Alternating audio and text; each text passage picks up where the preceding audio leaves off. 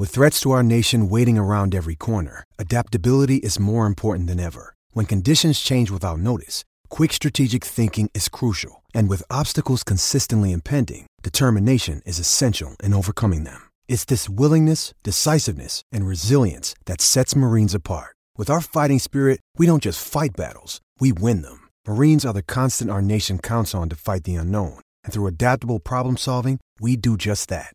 Learn more at marines.com. When you need mealtime inspiration, it's worth shopping Kroger, where you'll find over 30,000 mouth-watering choices that excite your inner foodie. And no matter what tasty choice you make, you'll enjoy our everyday low prices, plus extra ways to save, like digital coupons worth over $600 each week. You can also save up to $1 off per gallon at the pump with fuel points. More savings and more inspiring flavors make shopping Kroger worth it every time. Kroger, fresh for everyone. Fuel restrictions apply. Another day is here, and you're ready for it. What to wear? Check. Breakfast, lunch, and dinner? Check. Planning for what's next and how to save for it? That's where Bank of America can help. For your financial to-dos, Bank of America has experts ready to help get you closer to your goals. Get started at one of our local financial centers or 24/7 in our mobile banking app. Find a location near you at bankofamerica.com/talktous. What would you like the power to do? Mobile banking requires downloading the app and is only available for select devices. Message and data rates may apply. Bank of America N.A., member FDIC.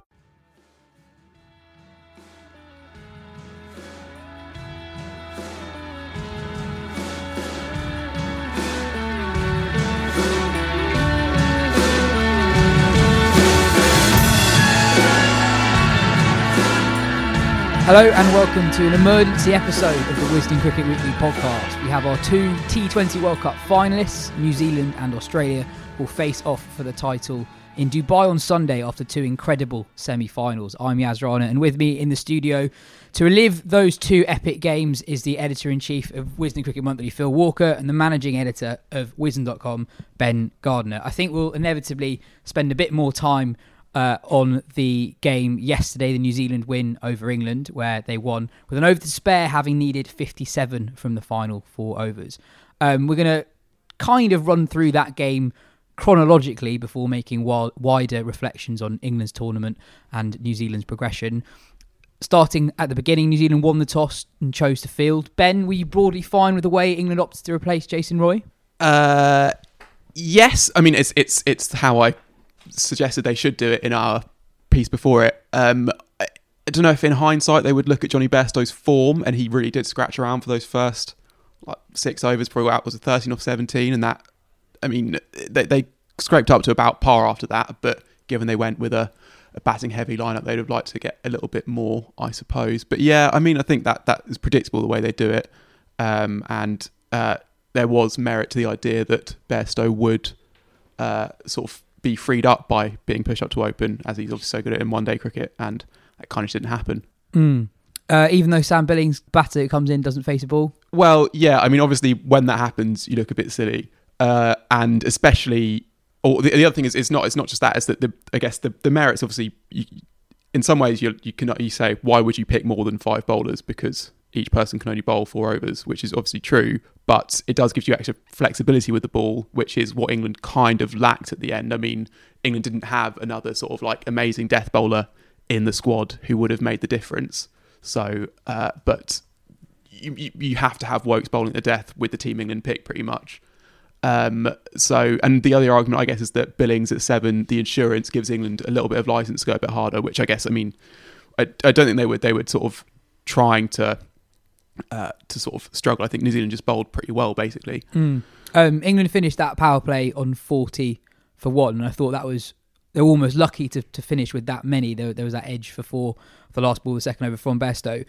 Phil, Bairstow, he's one of England's white ball greats. He had a pretty quiet tournament in the end, 47 runs at 11, strike rate 110. I guess that is the nature of big tournaments that are so short, and then especially if you win those games early, you can actually go quite a long time without batting, and he's not opened and faced the new white ball for quite a long time as well. Yeah, and that probably showed. As you say, he was very scratchy. I would have made the same call that they did. I would have kept the same side, bar that one, in effect, like for like, and I would have brought Billings in as well. I had no issue with that. I think it would have been a big ask for whoever it was going to be, really, to go in there and start playing their shots. it was a funny innings without wanting to take it too far down the line, but it felt like a kind of a sort of slightly weary attempt, all round really, and Buttler wasn't quite as dominant. A couple of Butler-esque moments for sure through the covers, but he wasn't completely dominant. They bowled quite well to him. Milan played nicely, but again, it was a middling innings, 41, I think, off. Well, I've got it here now. 41 off 30, played nicely, and then nicked off. Another day, that's an under edge, or it bounces, or it even goes for 4, and then you're away a little bit. So it was a slightly odd moment, I think, when a player nicks off in a T20 game, which feels slightly harsh, I think. Moeen played nicely, but took a long time to get going. His final figures were good, hitting at 137 for 50 odd not out, but he took a long time to get going, and it felt a bit stodgy, I thought, in those middle overs, really. And so they kind of limped a little bit to 166. I still thought it would probably be enough, but in the end, their race was run, really, and it felt like an oddly kind of lifeless, slightly listless innings all round. The Milan thing was the key moment for me, really, and this was sort of an innings that both his detractors and his supporters can kind of point to as like sort of it fits in both narratives in a way. I mean, the argument with Milan is that a slow start could cost England a key moment, but that if he kicks on from a slow start, that could win England game by himself. This felt like he was right on the verge of doing that. He's got a brilliant record against New Zealand, likes playing those bowlers, that kind of pace of bowler as well. He just hit a 6 as well, I think, that over. Yeah, I think it might have even been the next ball, possibly. It felt like he'd flicked that switch into sort of godlike Milan mode. It didn't happen. He was trying. It was quite a tacky surface. He was trying to overhit it a bit. They all were, to be fair. It wasn't an easy run scoring pitch, and you saw that as well in the New Zealand's innings, which we'll come to in a moment as well. With Milan, just hard lines, I would say. One of those things, he's gone a bit hard at that shot, but it was there to hit, cross bat, pull, under edge, one of those things. Yeah, I thought that partnership was really interesting. They put on 60 odd and 7 overs, and without looking that good, I actually thought they did a really good job. Agreed. The pitch was quite difficult, and we've talked about Milan so much on this podcast, but I actually thought Milan really did try and up the strike rate, and so did Moeen. I mean, Moeen has got a reputation for someone who goes hard from ball 1, but he was less than a run of ball for quite a lot of his innings before catching up later. And I think worth talk about New Zealand a little bit. I thought they were quite smart in that spell. They hid Santner, who's been one of their bowlers of the tournament so far up until that semi-final. But with the 2 lefties in, they bring on Milne, who bowled pretty well. And I thought it was quite smart management from New Zealand through that period. And also with England, next batters coming in, Livingston, who loves high pace, he kind of got Milne out of the way a little bit before Livingston came in. And also, I mean, I know Butler's, an icon player against all kinds of bowling, but if you are going to throw any bowler at him, you're going to throw a wrist spinner at him when he has to create pace on the ball. The way that he's been playing in this tournament, if you bowl anywhere at bowling medium fast, 85 mile an hour, then he's just going to take you downtown. Sodhi got him with a marginal LB. It was a nice piece of bowling. He's a brilliant T20 bowler. As an aside, the top 5 bowlers now in T20 cricket internationally are all wrist spinners. Tells a story as well, and I thought they kept him under wraps relatively well, and that was a crucial moment because obviously he's been the player of the tournament. The Santner thing is interesting. Did you see Ashwin tweeting about this? No. So he was actually, I think, a bit critical of sort of New Zealand, but of the trend in general. I think to go a bit too match-up heavy. So New Zealand bowled, was it 3 overs of Glenn Phillips in the end, who's an off spinner. He's a wicket keeper who bowls a little bit of part-time off spin. Just the 1 over. Okay, so he bowled just the 1 over, but it went for a lot of runs. Yeah, went for 11. Yes. And so Ashwin was saying that, you've got Santner, who's a proper bowler, but a left armer, and then you've got Milan and Moeen there, both left-handed. So that's not the matchup, but then you've also got a much better bowler over a worse bowler, which sort of, and then Santner only bowls the 1 over because it doesn't suit him, and you're wondering, why have you picked this guy who's not really there for his batting? And it kind of, I think, almost as an interesting prelude to what followed later on with who England chose to bowl and didn't choose to bowl. But it's an interesting debate in T20 cricket overall, and we've seen it quite a lot in this tournament with teams choosing to bowl, basically just always want to turn the ball away no matter who the bowler is.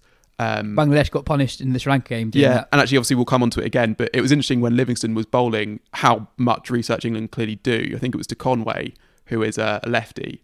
So obviously Livingston, the great thing about him is he can bowl off-offs and leg spinners, but he was actually bowling leg breaks to Conway, because Conway actually he has an excellent record against off breaks despite being a lefty and a batter against leg breaks. We'll come to this. There's an obvious parallel with England's refusal to use Moeen Ali. What did you think of England's score, 166 on that wicket? Livingston told Michael Atherton at half-time that he didn't think that much of the pitch, but at the end of the game, Chris Silverwood said he thought it was defendable and not much more than that. I thought that was a pretty good effort on that wicket. I suppose it's one of those where it's a pretty good effort, but you've got to almost add a little bit of a batting first tax onto it in a way. So it's a good score in terms of England played well to get there, and perhaps with a slightly better team in a way in the first half, but because of the benefit of batting second, as we saw in both semi-finals, when you can catch up very well. I mean, it's actually not happened that much in this tournament. They're catching up lows towards the end, but in those two games, you kind of saw the effect of that and how you can sort of really do that at the end of a game. Maybe it's the dew, maybe it's just maybe it's something else, but that is something that's been talked about a lot, and I think that's almost what it is that you can, and especially if you're batting out there, you come off thinking like, especially Livingston when he's hit, what was it, 17 off 10. Yeah. So you come out thinking like, yeah, we've smashed it there. As I said earlier, I thought that England would defend it. I thought that would be enough with the scoreboard pressure thing, even with the slight skewing. The benefit obviously of batting second that the tournament has shown up, especially under lights with the dew and so on and so on. I still thought they would defend it. Morgan said afterwards it was a tough pitch to hit sixes on, and he said we're a six hitting team, but they struggled to get many away. They hit 4 all in across the whole of the innings. We'll come to what happened with New Zealand, but when they are served up right in the slot, as happened against Neesham and Mitchell, then they're a couple of big boys, and you're kind of asking for it even on a big ground like that. There's the other point as well. With a big ground, okay, it's hard to clear the ropes consistently, but there's lots of twos out there, and so you can always feel like you're still just about in the game. You can scurry and you can play dirty cricket to keep just about inside the rate, even when you're chasing 10s, 11s, 12s. I thought England were marginal favourites probably at the halfway point, but then they were overwhelming favourites when they had New Zealand 13 for 2 with Guptill and Williamson out early, both the Wokes, who I actually don't think bowled that well with the new ball, if that makes sense, but he still... He was fortunate with Guptill's wicket, yeah, wasn't he? Yeah, and he bowled a few bad balls that didn't really get punished down the leg side. Just got that presence now. They're just playing the man, not the ball. So. But then you had that partnership between Conway and Mitchell that almost mirrored the Milan Moeen one, in that they didn't really look like they were getting going, but they were just there. They didn't get out, and they at the halfway stage they were 58 for 2 and then already needed 11s. Ben, what did you make about how England used their bowlers in the first half of that inning? So Jordan opening the bowling, not something he often does. Rashid coming on slightly later than you might have expected. Moeen not bowling at all. Livingston not bowling until the 9th over, which meant that Livingston would need to bowl 3 of the last 9 overs. Yeah, England have used their bowlers quite strangely and interestingly throughout the tournament, and it's gone well up until then. So I don't know if you can criticise it too much at the time when it goes wrong. I mean, there was the West Indies game when Rashid was held back and back and back, and then comes on and takes 4 for 2 in a moment. Jordan, obviously, we'll obviously talk about his actual death bowling, but he is thought of as a sort of death specialist, and you might even bank 3 of those for later. But he's actually apart from at the death in this tournament. He's bowled well in the middle overs and occasionally with the new ball. He's been a wicket taker, which isn't something you normally associate with Jordan. I mean, sitting here, I thought it was a bit strange that Mark Wood doesn't take the new ball. But then kind of, what do I know? I mean, I don't know. It's Jordan bowled decently with it. I think that England Warriors going to have to, because they've used Moeen with the new ball and they couldn't here and didn't use him at all because of the matchups again. So that, I guess, I would have gone Mark Wood with the new ball, but kind of what do I know? And England have got most of their bowling options right through the tournament, it seems. So that's the flip side, I guess. You could see how tacky the pitch was, and you could see how effective Livingston was, albeit sending it both ways. Fabulous addition to his portfolio. And he's great. He's great to watch.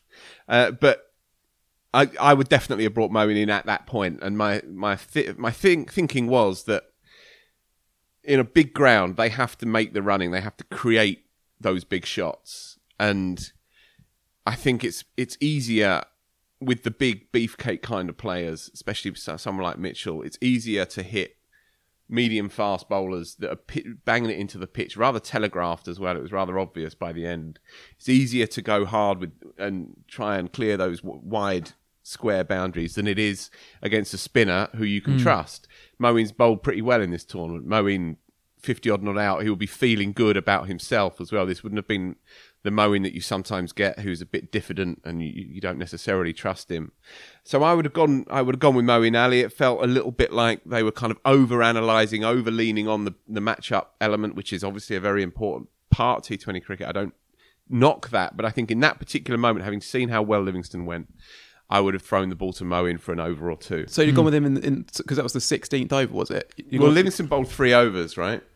Okay, and then came back for the 4th and the 15th. Is that right? Yeah, okay. I believe so. I would have brought him in a little bit earlier in the piece, maybe after 10, 11, 12 overs. I would have tried to get a couple of overs out from him because there was that feeling that without the proper firepower at the back end, without Mills as an absolute death specialist, there's an obvious element of hindsight here, but I was feeling it and saying it at the time that I thought the way that Livingstone bowled should have opened the door a little bit for Moeen to come in alongside him.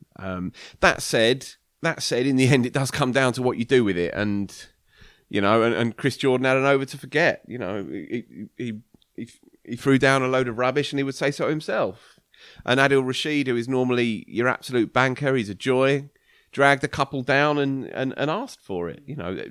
Moeen could have bowled 3 or 4 long hops and gone for 20. So this is the nature of it. That's the thing. I guess you can question sort of decisions made in the first 3 quarters of the game up until that last 4 overs. But at that point, England were heavy favourites. So kind of even if you're using hindsight, you've got to say that England were getting it right until that point.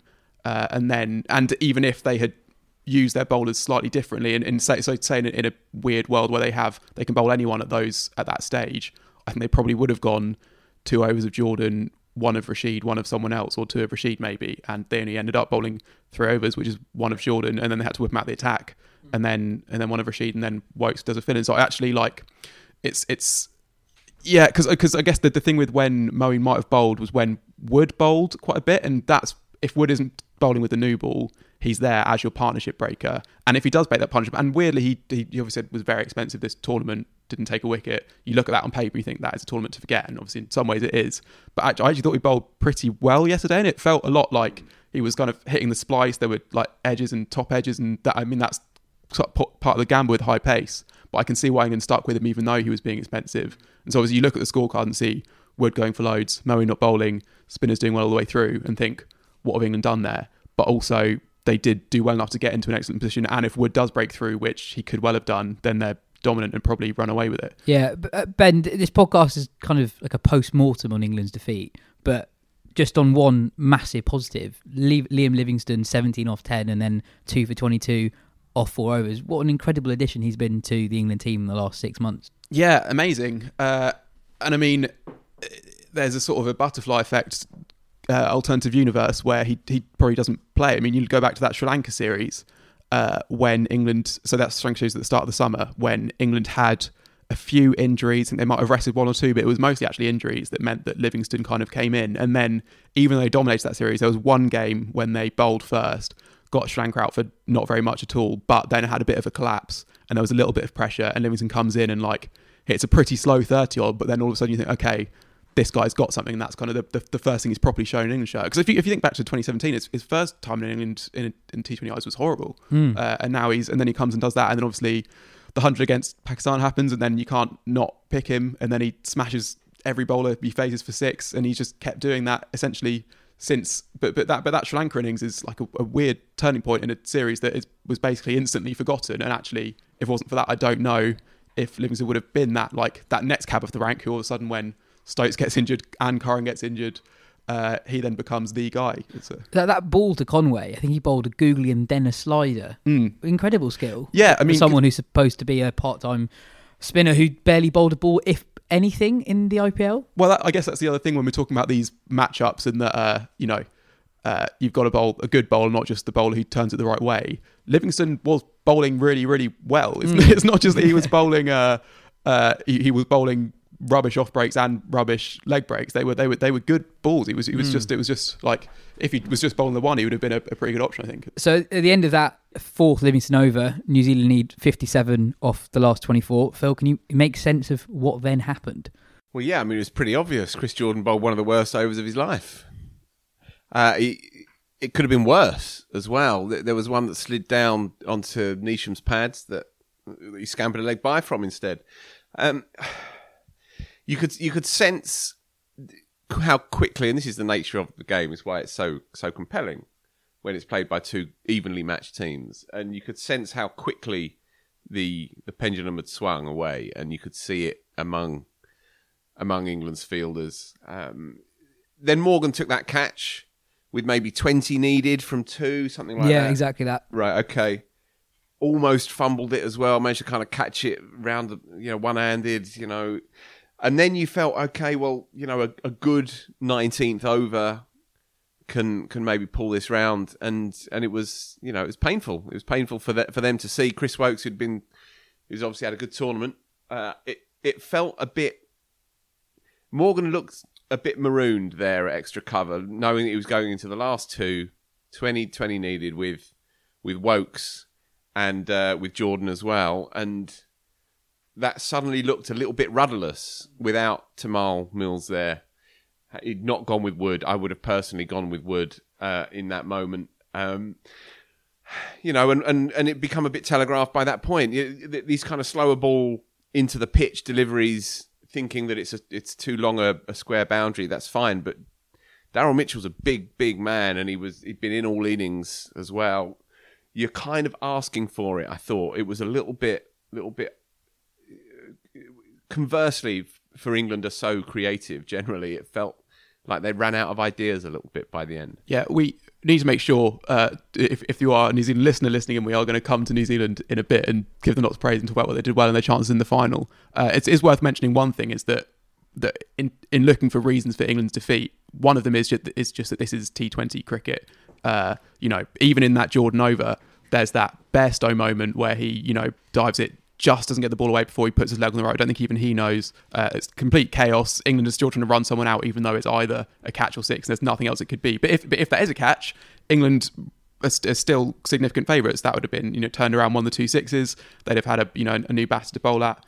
But also, as much as it is T20 cricket and it's just one over for Chris Jordan, this has kind of been coming a bit with him. I mean, there is lots to like about him as a cricketer. Eoin Morgan obviously really, really trusts him. He's obviously got a great cricket brain. Loads of players talk about him as like this big brother, sort of like a figure in the dressing room. He's become an improved bowler, I think, in other stages of the innings. He obviously is a resourceful batter as well. But he is not an exceptional death bowler and hasn't been for quite a long time, actually, even though that is where he bowls more than anyone else in the world. He's bowled more at the death in both T20I and T20 cricket than anyone in the last 5 years. But in T20I cricket, in that time, he concedes runs at 10.5 and over at the death, which is, that's not great, basically. I mean, I think, and what it comes down to kind of is this almost like the myth of the Yorker, I guess, which is something that is discussed a lot. It's cricket's most divisive delivery, basically, because, and it kind of goes almost counterintuitive to a lot of sporting sort of theory, I guess, in that you should back yourself to do the thing which, if you succeed in it, will be the most effective. You don't sort of plan for failure in a way. So if you can land a Yorker, it's the best ball there is. There's no contest. But if you just miss it, if you bowl a half volley or a full toss, you're pretty likely to go the distance. And that's happened before in this tournament.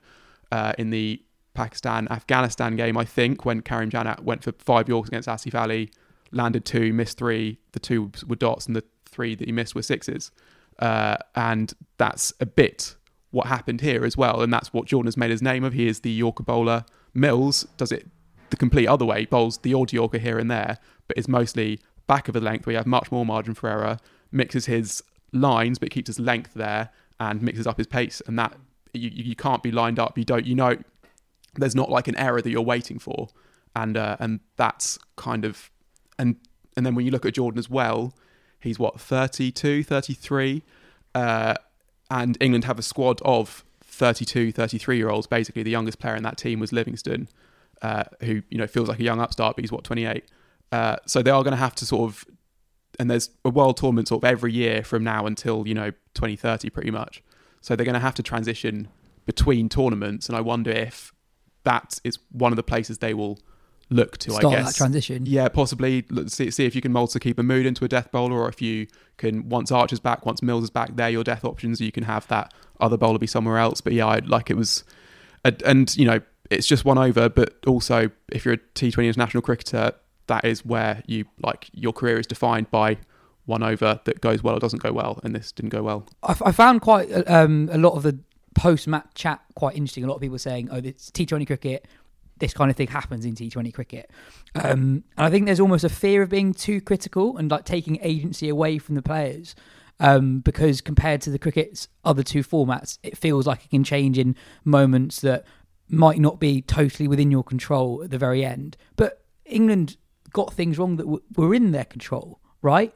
And I think on Jordan, I was thinking about this yesterday, it's almost like in a major football tournament, you have a really good team, but they've got a centre-back who's good with his feet, but is prone to making high-profile errors. And that error at the end has cost that team in the tournament. This was something that kind of felt like it was always possible that it could have happened. And I guess where you look at how England have prepared for this tournament, England have picked Jordan pretty much every T20 game they could have done quite a long time. They didn't really have a look at other options. And also with England batted first in the semi-final, they don't like batting first. They have chosen to bowl first in all these bilaterals. Do you think England could have prepared slightly better? They could have given themselves more options. At the end, it felt like there's nothing else you can really do. Yeah, I think if we're being hypercritical, you can say that their commitment to a kind of remorseless dedication to winning and being without sentiment, being this kind of wordless juggernaut of a cricket team, riding roughshod over everybody and everything. And this stems from Morgan, for sure, and it's something that has been held up as being kind of an exemplar of England's white ball power. But yeah, I thought that in the build-up to the tournament, and I thought it in the early rounds as well. Even in the warm-up games, England were winning tosses and saying, no, we chase. That's what we do, we chase. And that's that. And, they're the best chasing team out there, for sure. But you don't always win the toss, for sure. So, yeah, there's a possibility if you're being hypercritical, for sure. There's a fundamental dichotomy in 20 over cricket. That was a Freudian right there. In 20 over cricket, where on the one hand, we are encouraged to think that it is a very scientific game, and on the other, we have to acknowledge its beautiful randomness. And in a shortened game, then the odd moment of either ineptitude on one side or inspiration on the other is going to change the course of that result. Where the notion of it all being very data-driven and mechanical and structural, where that comes in is to try and shrink and eliminate those moments as much as possible. But in the end, you are dealing with batters and bowlers and bats and balls, and the pressure of certain moments does get to certain players, and let's be honest, England lost this game, and we've got to move on from them because it's done and dusted.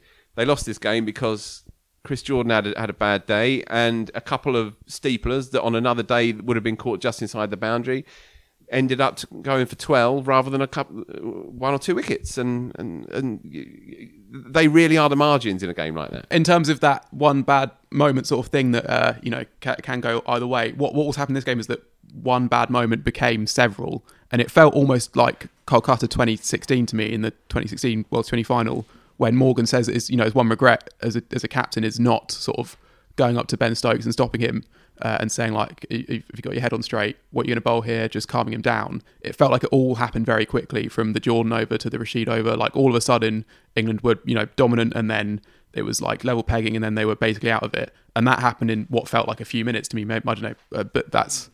I think you slowed things down in the Jordan over, but then the Rashid over seemed to go really quickly. Yeah. It was. I thought it was quite interesting how frustrated Butler was quite early in that over. The ball that went for a wide down the leg side, he then went over to Morgan, who then said something to Jordan. I don't know what he said. Matt Smith asked question for you, Ben. What could have England done differently after the Jordan over?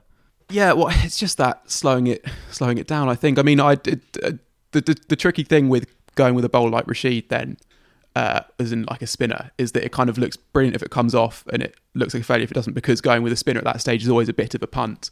But I do think that it was still the right thing to do. And as Phil said earlier, Rashid bowled a few half trackers, which again happens. And not saying that if Morgan has a chat to him before a ball, he ends up bowling the ball a century.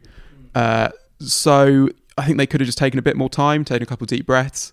We've known that Woakes is not a brilliant death bowler. He's kind of had quite a few times he's kind of done wonders with the new ball and then come back at the death to do that. So I guess it wouldn't have been after the Jordan over, but they could have maybe, especially if they'd bowled an over of Moeen earlier on, they would have had an over of Wood up their sleeve as well, which might have been a way to go. But again, it's not like he's an elite death bowler either. So the momentum was definitely with New Zealand. I think what they just needed something to go their way just slightly earlier. If Rashid strikes with the first ball over, then they are right back in it. Rory Dennis asks, are New Zealand always going to be the underdogs? When does world cricket actually begin to rate them as a top tier side? A couple of years ago.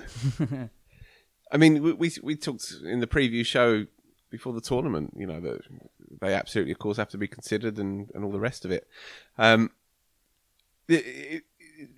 Personally, watching the game yesterday, from a personal position, I feel like these two teams are so closely entwined emotionally and psychologically now after what happened. And they both acknowledged it as well. And Morgan said in his post-match that, we both play a very similar brand of cricket and we're both very similar levels of skill. And I think that's fair. And so I could not summon any great disappointment. I couldn't summon any great frustration or anger or anything like that from a so-called English fan's perspective. It was a good ding-dong battle. It showed again, how much fun 20-over cricket is. And in Jimmy Neesham, you had your perfect up yours redemption arc, which is always good fun for an afternoon watching a good bit of sport. And Darryl Mitchell as well, first T20I half century, what a time to get it, barely opened a game for New Zealand before this World Cup. Well, that's the thing. I mean, it's easy kind of with hindsight to say, like, how can people underrate New Zealand? But when you look down that team sheet, it is not full of the superstars that England's and India's and Pakistan's has. I mean, it's kind of fair to say, like, look, on paper, these guys are about maybe the sixth best team of the tournament, but they're in a T20 World Cup final. And maybe we do start, I mean, obviously there is the underdogs thing, which is normally done for, they have a decent team on paper, but, we think they're not going to do it for whatever reason. Whereas now we almost have to say, like, even when New Zealand on paper are not that good, they now have this kind of big tournament presence that they kind of know how to scrap their way through to a knockout and then to hold their nerve when they get there. I mean, Darryl Mitchell, Also, they're not big names because of the shirt that they wear as much as anything else. I mean, they are top quality cricketers. Martin Guptill's been very, very close. He's made double hundreds in white ball cricket for his country. Devon Conway is one of the best players in the world. I know he's new to it, but you just got to watch him for an hour. Breaking news just coming in, he's out of the final. Is he? Is he? Well, that is a blow. That is undoubtedly a blow because he's a key man there. Yeah, and they have quality. Jimmy Neesham again is he's a respected world figure in white ball cricket. Obviously, Southey and Bolt speak for themselves. I know what we're saying, and there is always that sense with them that we are pumping them up slightly patronisingly. There is that feel with them a little bit, but I think people who know the game, we've probably moved away from that. Yeah, I think we should dwell on Neesham for a second, but I think their bowling attack probably is a bit undervalued. So I think partly because they left Milne out before the tournament, so people then end up doing down. But that's because Ferguson's quality. Well, no, but I think people were saying that Southey should have been left out in Milne's place, and that the T20 analysts and whatever, they love Milne, and there's a temptation then to kind of do down the other players because the team could be better. You think it's not very good when actually that spin attack is very good, even if they're not, that is where you have two very, very good players who aren't superstars, but maybe deserve a few more goes. And Southey and Bolt they do have that, that experience having been there. Ferguson is very quick and class, and the same with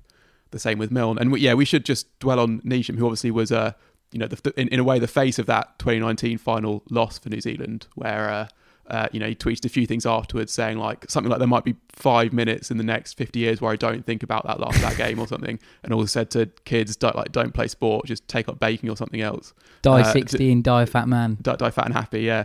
And then there's a great picture of and he then obviously hits 27 off 15, 11 I think, 27 off 11 to and takes on that Jordan over to get them back into it. And then when he gets out, I think there's still 20 off 2 overs. I think he feels that he's really that this is kind of happening again here, whereas actually this was kind of 2019 in reverse. Where you had Bolt stepping on the rope there, you had Bairstow doing it here. This was there were even sort of like deflections off the bat and stuff going on at certain times. But then so there's a great photo of the winning moment of the photo taken of the New Zealand dugout, and everyone is jumping to their feet and sort of leaping for joy, apart from Kane Williamson, who's sort of got a sort of like contented smile on his face, and Jimmy Neesham, who is just staring completely stony face into the middle distance. I think kind of people sort of saying like, why is he not happy? I think he just almost couldn't believe that it was finally kind of going. He was finally getting a slice of luck, basically. That this was something kind of going his way. And Adya Sharma, the Wisden India editor, tweeted an amazing photo. You see this, Phil, about like half an hour, 45 minutes after the game, of Neesham still just there in the dugout, just sitting there, just kind of soaking it all in. And the funny thing is, obviously, Neesham is also with that 2019 World Cup reaction. I think everyone was waiting for what his tweet would be, and then he, what was it? Something like "Job's not done yet." Yeah. Job's not done yet. Yeah. The second semi-final was also pretty good. Yeah. Phil, you preferred it. I did too. I was a bit more engaged with it emotionally, I think. Why do you think that was? Because I really wanted Pakistan to win the tournament right from the start, and because as much as I adore Australia deep down, they're always a useful opponent to rail against. And because I watch cricket for the individuals these days, and I really, really wanted to see, in order, Babar Azam, Shaheen Afridi, and weirdly Matthew Hayden lift this tournament trophy. Because I think they've been the best side overall in the tournament, the most inspired side certainly. All of their cricketers are brilliant to watch. And of course, with all the shit show of what was taking place before the tournament, with the cancelled tour and the ramifications therein, I really wanted Pakistan to win. And it looked like they were going to, the big guys all stood up. Rizwan was brilliant, Fakhar Zaman, brilliant. But Babar Azam, you say that, genuinely, I didn't feel like they were anywhere near getting it over the line at any point. There were moments when they were objectively favourites, for sure. When Maxwell went and they were 5 down and they still needed 80 odd or whatever it was. They were objectively favourites. And when the 2 openers went out and put something together and Babar was ticking and got to 30, I think, something like that, 29-30.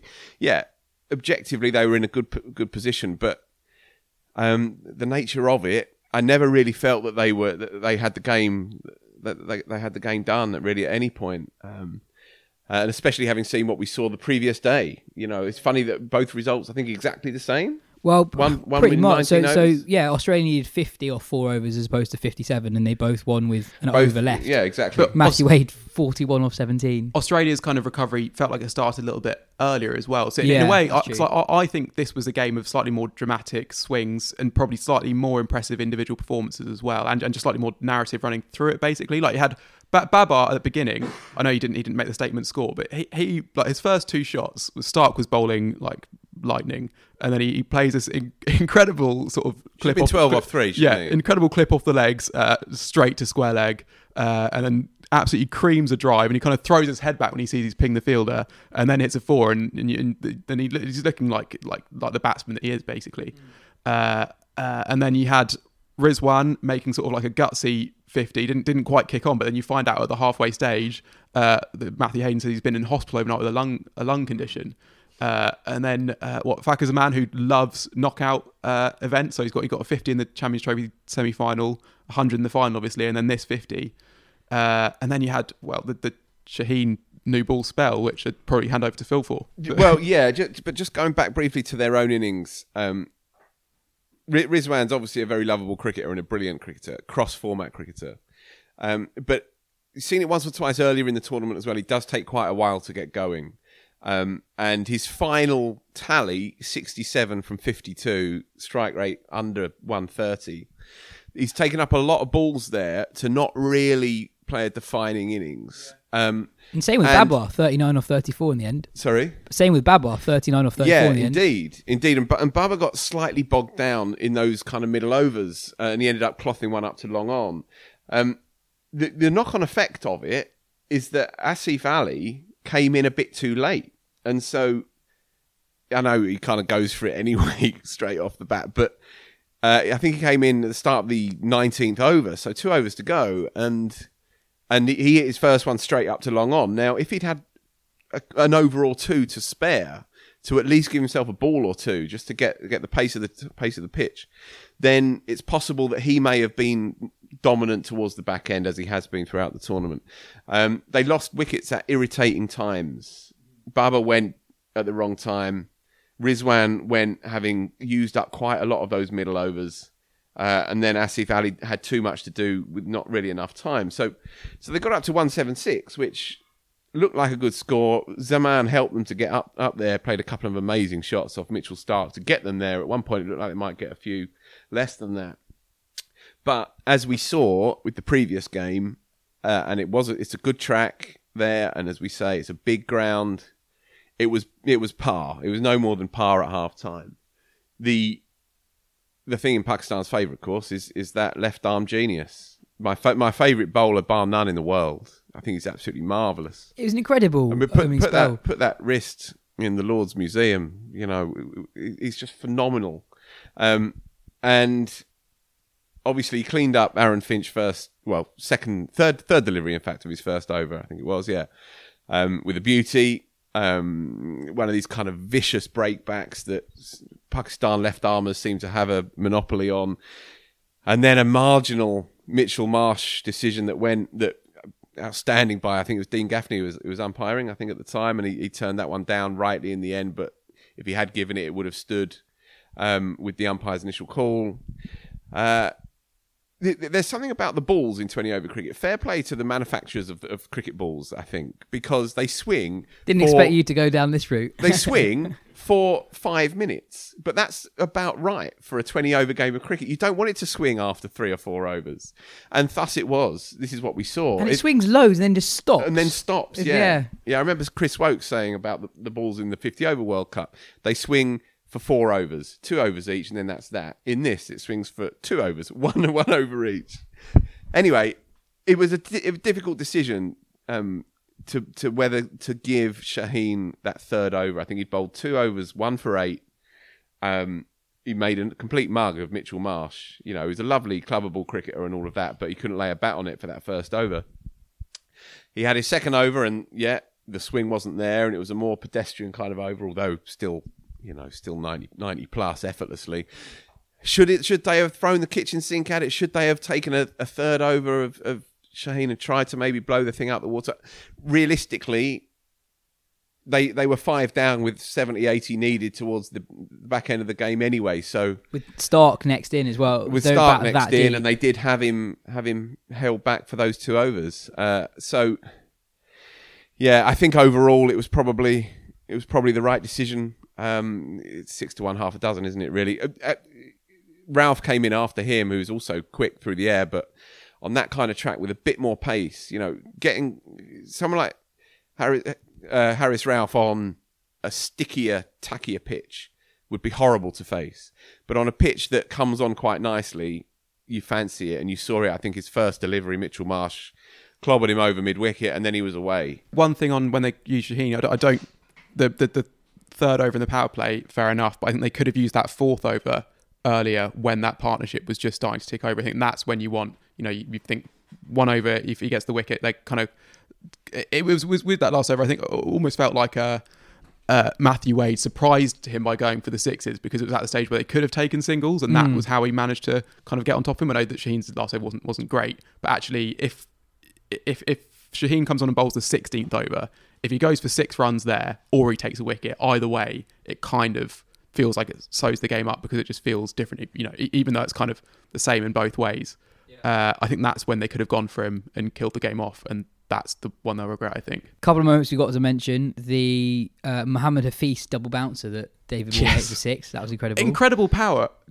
How do you hit a ball that is basically stationary? So obviously at this 90 point meters? I was on the phone to my bank because I'd been scammed. So newsflash, I didn't actually see one or two of these moments. So he kind of got stuck in his hand, a double bouncer that was obviously called no ball. But Warner, so the ball is basically just like you drop a tennis ball on the floor and try and hit it as far as you can, and he smashes it over mid wicket for into the second tier basically. Yeah, it was a good shot. And then Warner, his dismissal was just hilarious. Yeah. Giving out caught behind or shout out if he took 4 for 25, 4 for 26 by the way. But he missed it by quite a long way and didn't review it. Didn't review it, walked off, kicking himself. Famous walkers. Too good a guy. Yeah. And then we've got to talk a little bit about Matthew Wade, 41 off 17 at the end, scooping Shaheen, hitting him for 3 sixes in a row, scoop, 1 into the second tier, scoop again. Absolutely incredible, and him batting at 7's worked out very well for Australia. Well, I mean, at the start of the tournament, there were a few wise old hacks sort of laughing at Australia and saying, "Well, not only do they not know what they're doing, they don't care. They don't even care about what they're doing. How can they have Matthew Wade, who's never chased in his life, finishing their batting order and all of that?" And well, I mean, there you go. The Michael Hussey of the day. Yeah, it's kind of been a tournament though of relatively slow scoring in the first half innings and catching up at the end. We were told it was going to be whichever team won the power play would win the game, and it's whichever team wins the toss win the game. Yeah. I've dubbed him Carlos Math Wade. Excellent. Have you? Yeah, watching that. Well, we each have our crosses to bear. Should we move on to the final? Yes. Just one thing on Matt Wade. I just enjoyed. He looked so incredibly pumped, and obviously he's got that very Australian way about him. Yaz described him as the most likely post-match interview in which to include an F-bomb. Yeah, he just about avoided it. But at the start, you thought it was definitely possible. On to the final. Australia, New Zealand, Conway out of the final. Phil, which way are you going? Well, Australia, obviously. I hope that New Zealand win the toss. To level it up a little bit. It will be fascinating. The subtext is, can New Zealand creep out from under that huge shadow, that inferiority complex that dogs them in big tournaments against Australia? I don't want to wander back to 2015, but it's hard not to, isn't it? They'd lit the place up going into that final, and they were completely blown away in it. Reasonably different group. Different build up to it as well, because New Zealand have kind of crept up a little bit, whereas they stole that show. But Mitchell Starc will still be waiting for them. He didn't bowl very well today, incidentally, but those scars will still be there, and it goes back further than that too. You can take it back to the '96 World Cup when New Zealand looked like they had the game done. Chris Harris hit 130, and then Mark Waugh went out there and made 100 of his own. Australia got to the final in that one when New Zealand thought they were going to take it. So there's a number of examples where in big tournaments those two have come up against one another, and the alpha has dominated. So that's the subtext to this final. As I say, the toss will obviously be important. It's frustrating that it is so important, but it's hard to shake if you're playing games in the evening in particular. And teams are now so well versed in deep compartmentalising an innings that it's an obvious advantage now to batting second. Yeah. And because you say it was a different group of players, but it was a similar group of players that went for the 3 test match series, which included a Boxing Day test, a long-awaited Boxing Day test. And I remember when we were previewing it on this pod, Phil describing it quite nice that New Zealand cricketers, when they arrive in Australia, they're kind of 2 feet shorter, basically. Because New Zealand might well be the best all-format team in the world, and yet it's kind of impossible to conceive of them beating Australia, basically. Anyone else, you think they did have a pretty good chance. But the flip side to that is it would be just a wonderful, wonderful story and a way to not cap off, but to crown this incredible era of New Zealand cricket if they can, get that first World Cup title and do it against Australia. That would just be every box ticked, which obviously means it's not going to happen. I think Warner looks really ominous. Warner completely out of nick before the tournament, gets dropped in the IPL, but suddenly Australia have got one of the best T20 batters of all time, looking in serious form. It's fine. They seem to appeal really convincingly and just walk off. He was brilliant today, Warner, and he changed the complexion of that innings. He took the left arm spinner apart early on. That was the match-up as they talk. You know, it was all there waiting for him, and he made that chase possible today, Warner. I wouldn't begrudge Australia at all. I think it would be quite an interesting story in the context of 20 over cricket. We were saying it'd be quite funny. If Australia win it, two things will happen. One, it will puncture some of the pomposity around 20 over cricket and the theorising around it. And two, it will return one of the real superpowers back to where they think that they should be, i.e. at the top of the world game. And they have been peculiarly diffident in white ball cricket for quite a few years, having, of course, dominated it in a previous era.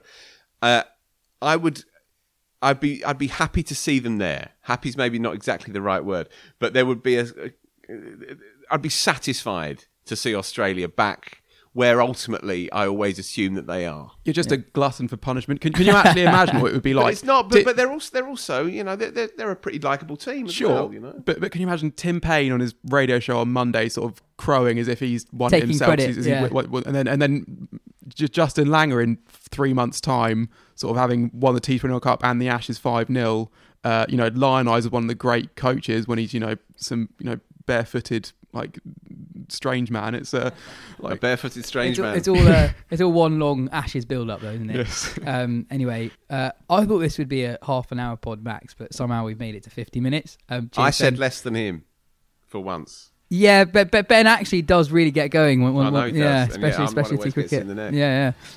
Anyway, cheers Ben, cheers Phil. This has been Pleasure. the Wisden Cricket Weekly Can I podcast. go home now? Yeah, we'll be back after the final on Monday.